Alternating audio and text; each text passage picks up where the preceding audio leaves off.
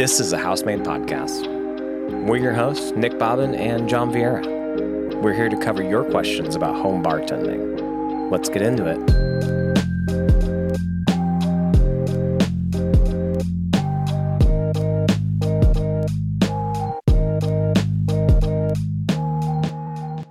What's up, guys? Back with another episode of Housemade Podcast today. We're going to talk about eggs in drinks. It's something that I think kind of scares people. No, it scares everybody because that's the first thing when they look at the menu and they read the menu in the bar. They usually get a weird, like, snarked, squirrel, like, scrunchy face, and they're like, ew. Yeah. Well, and I think pretty much all the drinks that we have at our bar right now are pretty much just egg white, which is... Yeah, they're all egg whites. Even less invasive. Now, during the holiday time, we'll do, like, flips and things like that. Yeah, so. And eggnog, which is kind of funny that everybody's okay with that kind of egg in a drink, but they don't think that they'll like egg whites in a drink, which is funny. Well, I can appreciate the curiosity as far as, like, the safety concern, because as I was kind of Googling and just looking up information, that was most of what I found, is it was just, like, every caption was like, is it safe to consume raw eggs, that?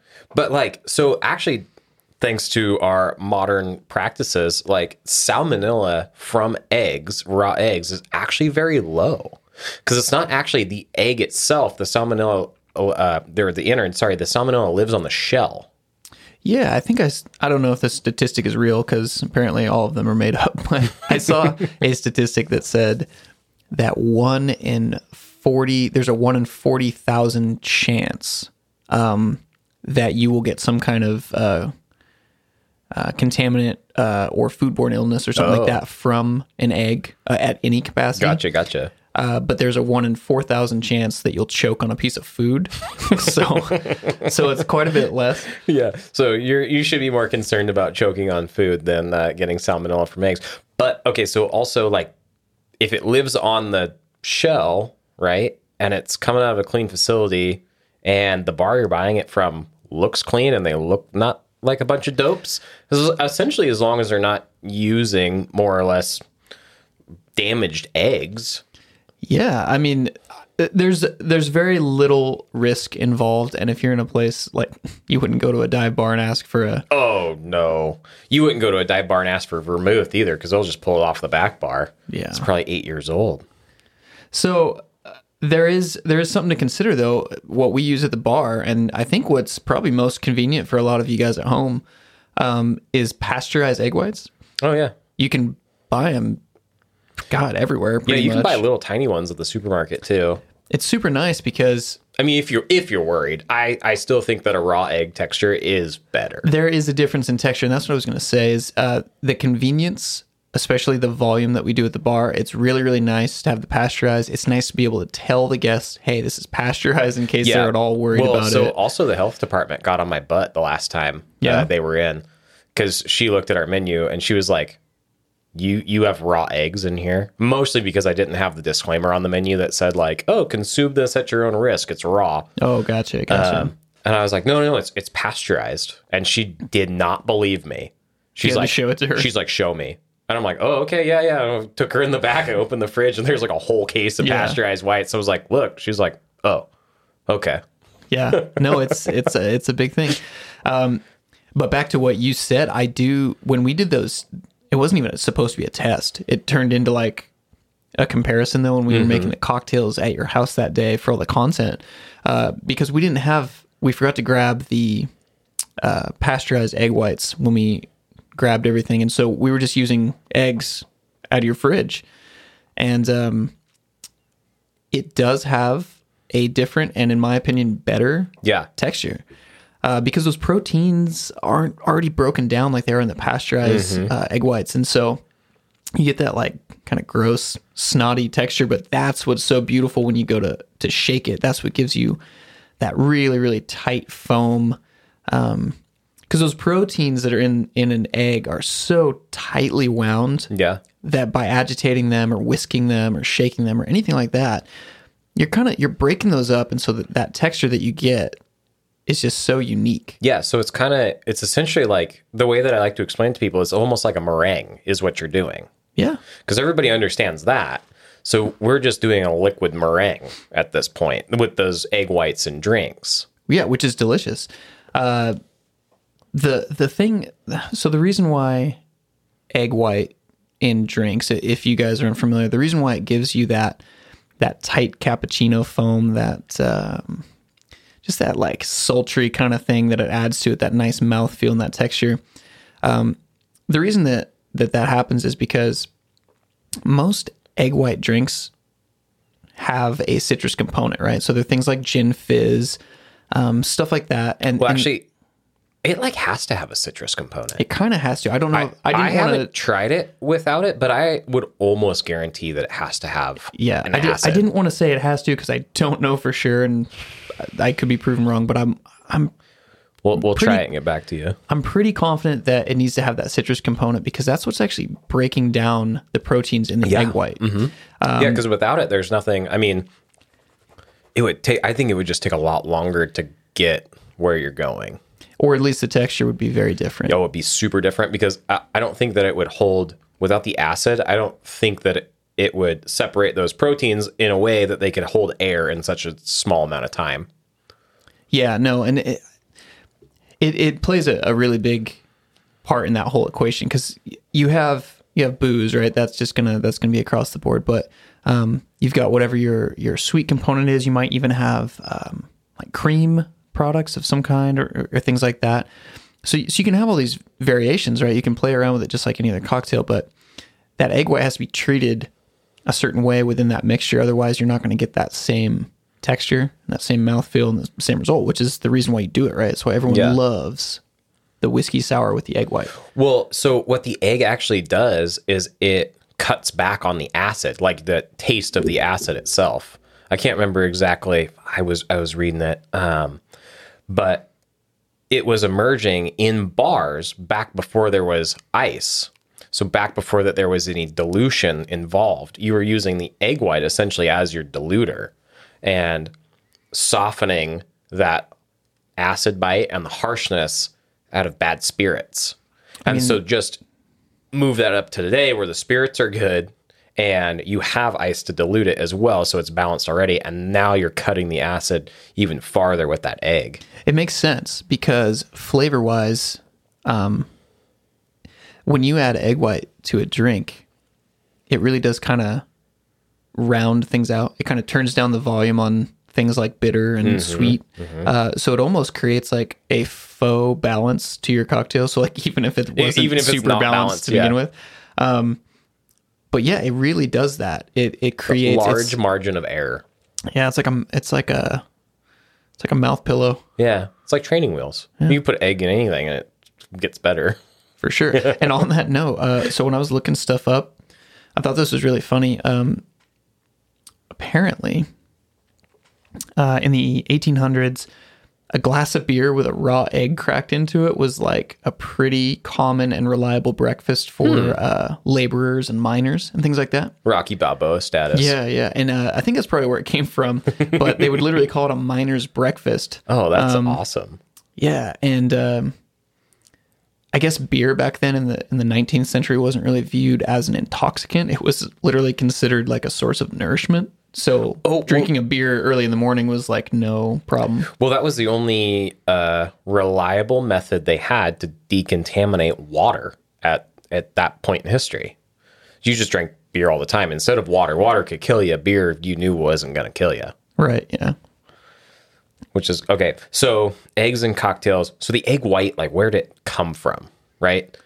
Just like everything else, Jerry Thomas was the first guy to write that down. Came out in his book, 1862. And not just egg whites, right? Or we're talking about whole eggs?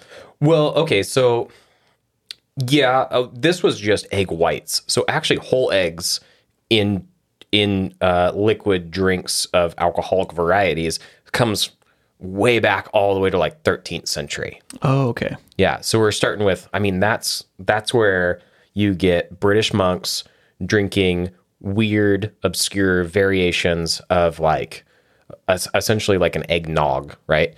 With figs. I mean, you're talking about beer eggs. And and fig. And then fast forward a little bit to like late 1600s. Now you're talking about flips, which were all designed, or they were all, so they were like a sailor's drink, if you will. And so the flip, it was beer, rum, sugar, and then it was, I found a lot of different things. It might have had egg to begin with. It might not have had egg to begin with. But the biggest thing about the flip is it was a hot drink. Oh, okay. Yeah. So you went from like a classic eggnog kind of thing, probably served. I don't know that I would call it classic eggnog. I mean, it was almost the same thing. So these were all like just versions of health tonics, right? So they were all viewed as a nourishment supplement. Everyone was just drinking beer with eggs in it in some way, and then other people got more creative and started putting liquor in it as well. Yeah, well, no, exactly. Okay. Yeah. Well, because like, so sailors, right? Rum, they're sailing around the world. Rum is like the cheap spirit, as we found out in our last, few episodes. That like when the New World discovered rum, like heads exploded, and then it was everywhere. Anyways, so by some accounts, when the flip hit the Americas, the beer was dropped and the egg was added.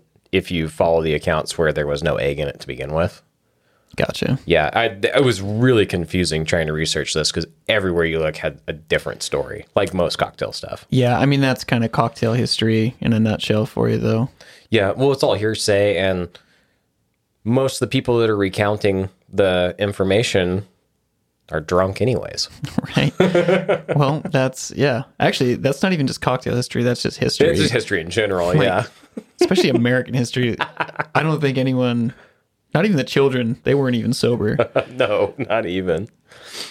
Anyways, so that's the egg whites. Oh, we did want to touch on dry shaking and what that means. Yeah, so when you are making an egg cocktail of any kind, we'll specifically say egg white, because if you're making a whole egg cocktail, you're definitely just going to shake the living crap out of it. Yeah. We'd have to experiment, but I don't think dry shaking is important on a flip. I could be wrong, but I don't think it is. I don't remember. Because I think the yolk is going to Been get a while in the since way. I made one. The yolk, yeah, anyways. Well, the yolk breaks down differently than everything else too. It's just, there's just more mass to it. But yeah, so say you're making a egg white cocktail, something like a whiskey sour. You're going to do what's called a dry shake, which means you're going to put all of your ingredients for the drink into your tins. But before you add ice, you're going to shake it up really good. That citrus that's in there is going to emulsify, or at least start to emulsify the egg white. Start to create that mixture and that kind of texture, I guess, before you even add the ice. Mm-hmm. Because if you add the ice first, it takes longer to get that incorporation, and you're just going to over dilute your drink. Mm-hmm, mm-hmm. Well, also too, on a couple things that I've read is that by adding the ice into that mixture, you're essentially now breaking down whatever aeration you've done to the drink itself.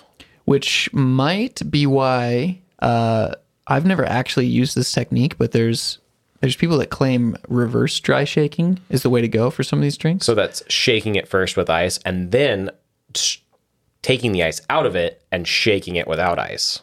Yeah, exactly. So you're getting your water content in there, you're getting everything exactly the way you want to serve it, but then you're choosing to shake it again. Gotcha. And then you can literally shake it until it gets hot again if you wanted to. Yeah, you could. Wouldn't recommend it.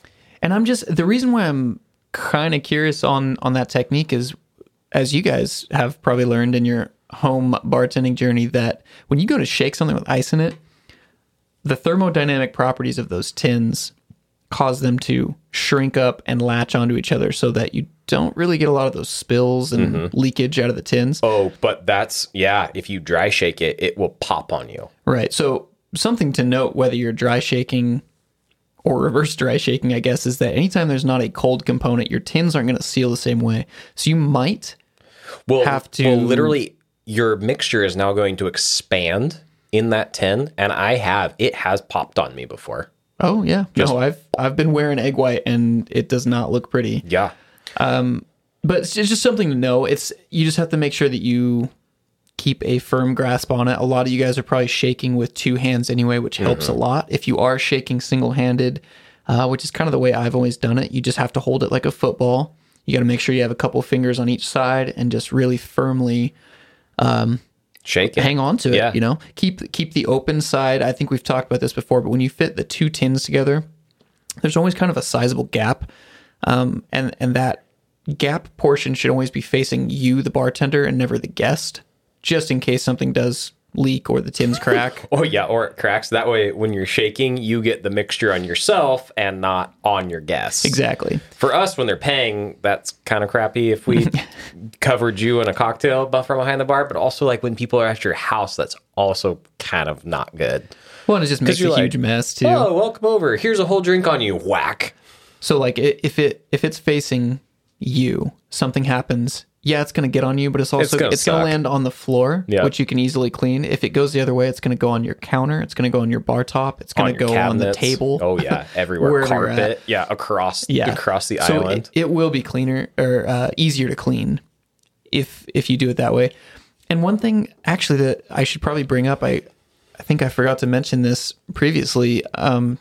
What we like to do at the bar anyway, and I think it's a really good practice at home too, is to, especially if you're using real egg, to crack the egg and separate the egg white in a separate tin. Mm-hmm. So we usually do it in the larger tin, and then you build your cocktail in your smaller tin. The reason for that is that if you accidentally if you mess up your egg, you drop the yolk in it. You drop the yolk, or you get a bunch of shell or something like that. You don't have to ditch all of the booze and ingredients that you just poured in there. Yep. That's a great point. It's just a nice habit to get into, and you're using that tin anyway, so it's not like you're dirtying stuff that extra stuff. You're literally going to pop those things together and shake it anyway. It might be worth noting about how you actually separate an egg with the shell, because that's something that a lot of people don't do commonly. It does take a little practice. So this might be a really fun way to practice, is just have a friend or a couple friends come over and make yourself some whiskey sours or something and just practice this. But yeah, the way that I think works best, you've got this large tin in front of you that you're going to crack the egg into anyway. And you're going to take your whole egg and you're going to gently kind of wrap it on the top edge of the tin where it's not super sharp, but it comes up to its probably thinnest point.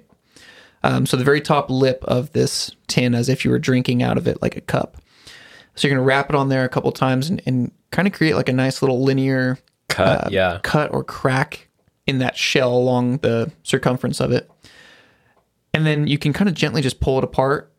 And you're going to rock it back and forth. So you want to pull it apart into 2 cups, essentially. Yeah, you're going to rock it back and forth, and you got to catch the yolk, obviously, in the little basket that you're creating. Otherwise, it's going to fall in. Yeah, so you're playing tom-tom with the yolk, and you're letting the whites spill over the side and fall into your shaker underneath.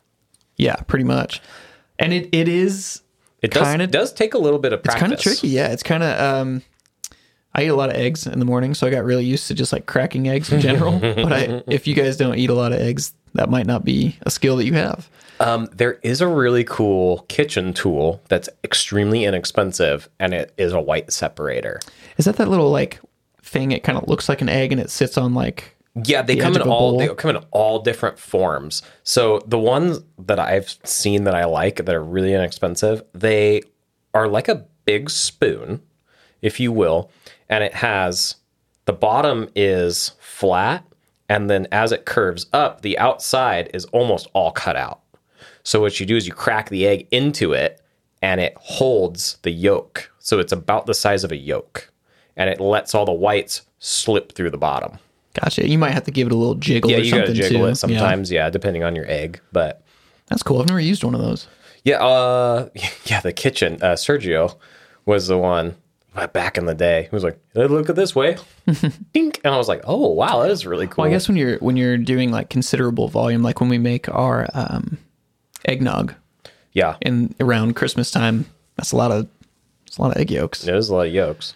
And you obviously want to keep the whites to mix in drinks as well. So you got to be smart about it. That's funny. That's how we wound up using pasteurized whites just in our bar program to begin with, because we were cracking all these eggs for eggnog just using the yolks, and then we were putting the egg whites in squeeze bottles and putting them up front for service, so we weren't wasting anything.